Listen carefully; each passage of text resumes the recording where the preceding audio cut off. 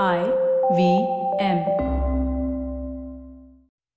You are listening to The Signal Daily. brought to you by Front Page Studios.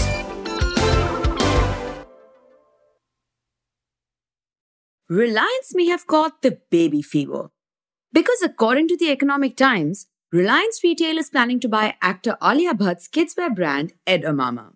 And if this deal goes through, Reliance Brands, a subsidiary of Reliance Retail Ventures, would be acquiring Edamame for 300 to 350 crore rupees. This acquisition would be the second kids fashion brand in Reliance's portfolio, apart from UK-based maternity and kidswear franchise Mothercare, which it won the rights to in 2018 by beating FirstCry.com. This deal could be a win-win for both the parties here. Because you see, Edamame is currently valued at 150 crore rupees. And because it is a relatively affordable kidswear brand centered around environmental consciousness, it would be a fair gamble to take as it is more accessible to most buyers and is homegrown. It is also beneficial for the brand itself, as Bhatt had previously talked about venturing into the UAE and Europe, and the extra kick from Reliance could definitely help. Besides that, Reliance is seeing a golden opportunity in venturing into kidswear because the demand for children's clothes has been skyrocketing lately. According to a 2021 report by Mint, online orders for kids' clothes increased by 200% during the pandemic, with market share jumping from 3% to 17%.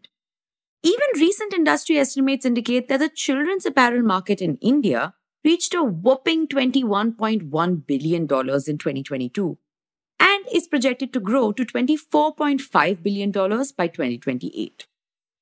Additionally, S. Chanduran from SP Retail Ventures highlights the surging demand for high-quality children's clothing.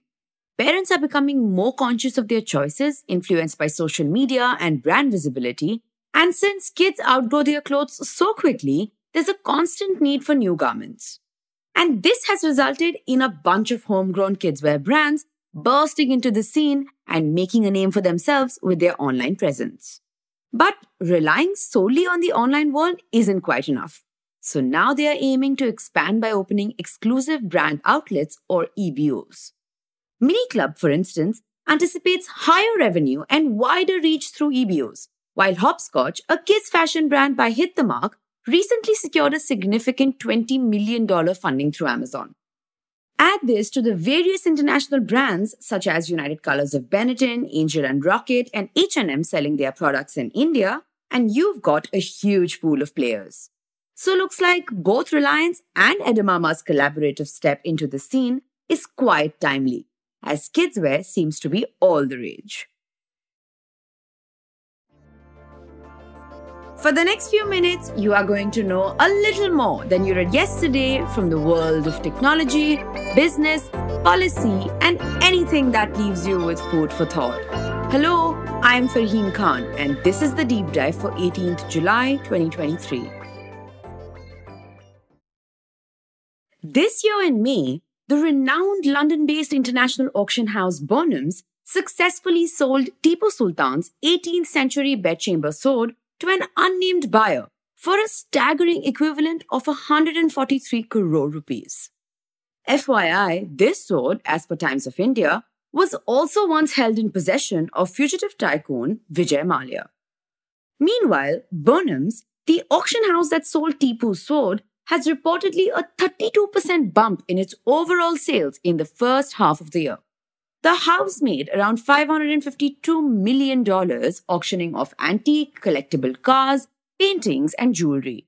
And as per an art market website, 2023 marks Bonham's best first half year results ever in its history of 230 years. But in the world of auction houses, Bonham's this year stands as a singular exception, as all other major auctions across New York, London, and Hong Kong are reporting a decline in sales from last year. Take world's leading auction house Christie's, for example. Last year, this British auction house made history by selling $8.4 billion worth of art and luxury goods, setting an all-time high for any auction house. But in the first half of this year, its overall sales have fallen by 23% from $3.2 billion in the first half of last year to $2.7 billion now. Christie's main rival American MNC Sotheby's has not released its first half sales figure. But if we believe research firm Arctactic, Sotheby's sales have also seen a drop of 7.8%. Another British auction house, Phillips, has also recorded a significant 39% drop during the same time period. And this is truly intriguing. Why?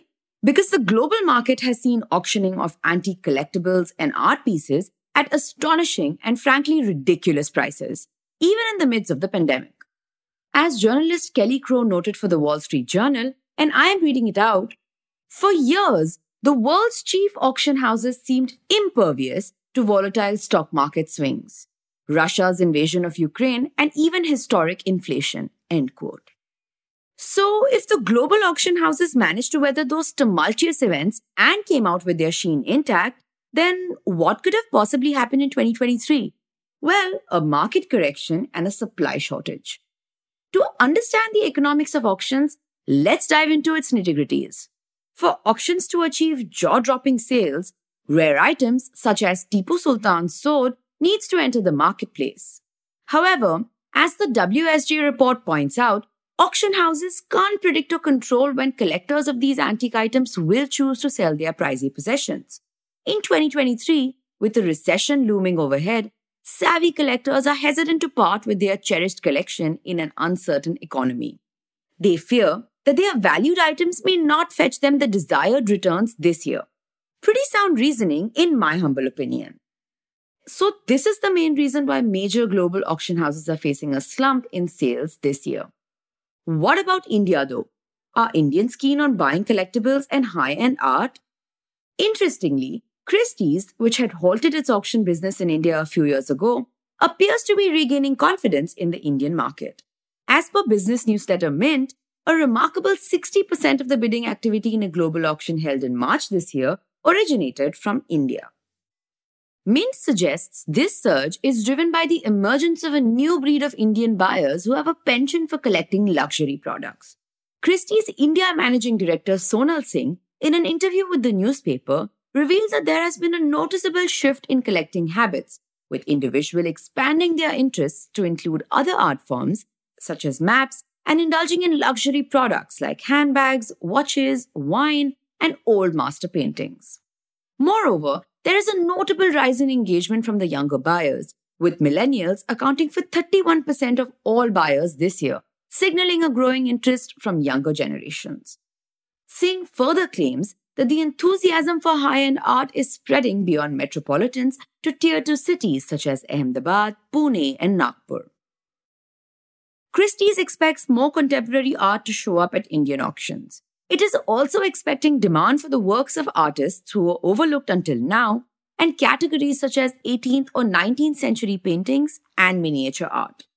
To understand what is happening in India right now with respect to the art market, we have with us Dinesh Narayanan, the co-founder and editor of The Signal. He explains what the new age Indian collectors are looking to buy in these auctions. Contemporary Indian art first saw a boom sometime between 2004 and 2008-2009, but it all came crashing down with the global financial crisis, a post-Lehman Brothers crash. The rise then was fueled by investment bankers, financial professionals. It was essentially the time when everybody was making fat bonuses, taking home huge salaries. Those were the go-go years of trading and deal-making. But after the crisis, the art market went into a shell for many, many years. It was only after like 2014-15 when it started reviving slightly. But even at that time, Indian modernists such as Raza, Taib Mehta, Gaitonde, their works had demand from traditional collectors, and traditional collectors continued to buy these whenever they came into the market. And that also kept interest in Indian art alive.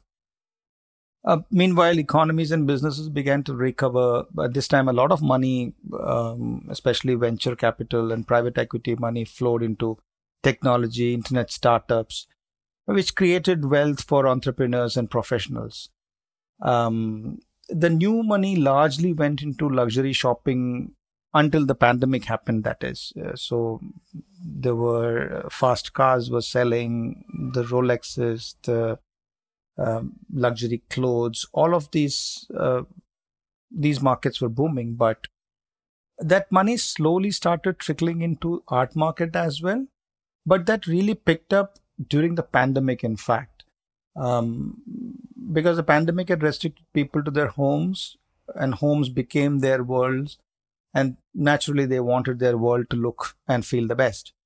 So there was no point in buying clothes at the time, right? So you had nowhere to go.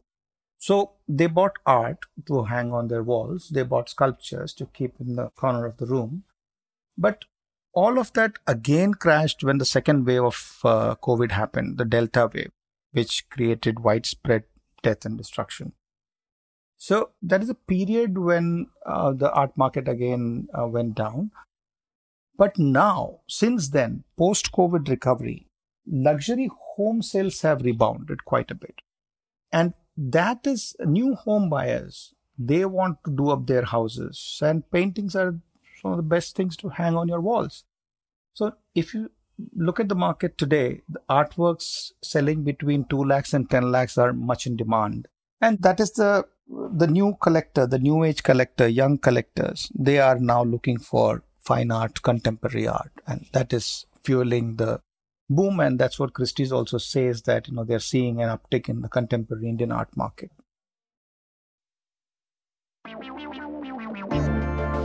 If you like listening to The Signal Daily, please show us some support. Rate and review us on Apple Podcasts and Spotify.